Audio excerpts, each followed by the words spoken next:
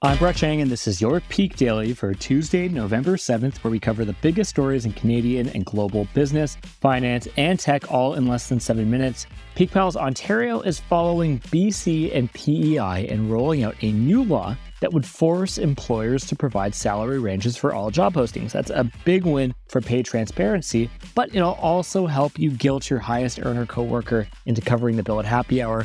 That is better, in my opinion, than the feared credit card roulette where everyone throws in their credit cards and somebody picks it at random and that person has to pay for the whole bill. The interesting thing about how this law has been rolled out in other jurisdictions is that some companies like Netflix, when they're hiring, let's say, a junior role or a role where they have an undefined seniority, is that they'll set the range from $60,000 to $350,000. And they just have to set a range and they'll decide once you get through it. So it's kind of irrelevant in that case, but I do think it's a big win for pay transparency, probably for the best. At the peak, we post salary ranges for our roles, and I think it's a good practice for other employers to do as well. Okay, Peak Pals, besides salary transparency, we've got a great episode for you today. For our first story, Bumble hopes its new CEO is the perfect match. For our second story, the down low, Google versus Epic Games. And for our third story, social media is ready for its own kind of retail therapy.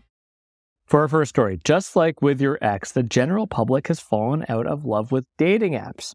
Here's what happened. So Bumble co-founder Whitney Wolfe Herd is stepping down as CEO of the dating app, and the company will be replaced by current Slack head LaDain Jones. This will happen next year. Now, this is happening because Bumble has lost its buzz since going public in 2021, with shares falling 83% since its IPO. So, like a middle-aged D4C, we can't help ourselves. The company wants to shake things up. One tool that the new CEO thinks could help do that is, surprise, surprise, AI. Jones told the Wall Street Journal she believes it could help users find their perfect match faster. Other dating apps are already testing out AI to do things like select optimal profile pictures, while new AI apps meant to act as digital wingmen have cropped up. The big picture is it's not just Bumble that's struggling right now. Shares in dating app leader Match Group, the parent company of Tinder and Hinge, fell by 17% after the company lowered its 2023 revenue projection and reported a fourth straight quarterly decline in paying users. Despite shiny new ad campaigns and $500 deluxe membership options, consumers are becoming less likely to pay for dating apps amidst choppy economic conditions, which brings me to the bottom line. Dating apps could be the latest millennial trend killed off by Gen Z, along with skinny jeans and finger stashes, as they search for other ways to connect. Now, a new survey of U.S. college students found that 79% don't use dating apps even once a month. That's crazy. For our second story, the maker of Fortnite is hoping to score a victory royale against one of the titans of tech. A long-awaited antitrust trial between Google and Epic Games kicked off yesterday. Epic argues that Google makes it too difficult for both developers and Android users to upload, download, or make purchases through anything other than its App Store, allowing Google to control an illegal monopoly and enrich itself through its exorbitant fees. Now, to catch you up, way back in 2020, Epic accused both Google and Apple in separate lawsuits of App Store monopolies following an incident where Fortnite was booted off of their app stores. The Apple case closed in 2021 and was upheld in an appeals court this year. Apple emerged mostly victorious, but was forced to allow non-Apple in-app payment options. Epic thinks things could turn differently this time if the court decides that relevant market under discussion is one you could reasonably claim that Google has a monopoly on, which is Android phone apps, that Epic can convince average citizens of Google's corporate wrongdoing. Unlike the Apple case, the verdict will be determined by a jury, which could actually be easier for Epic. And three, the accusations are more substantial. Epic claims it has evidence of Google forcing phone makers to pre-install and promote Google apps on their device. It matters because Google faces a blitzkrieg of antitrust challenges from tech companies and domestic and foreign regulators that could force the company to upend its practices. One of the most prominent is a suit challenging its position as the de facto search engine on most cell phones. If the company loses, users could get to choose their own search defaults.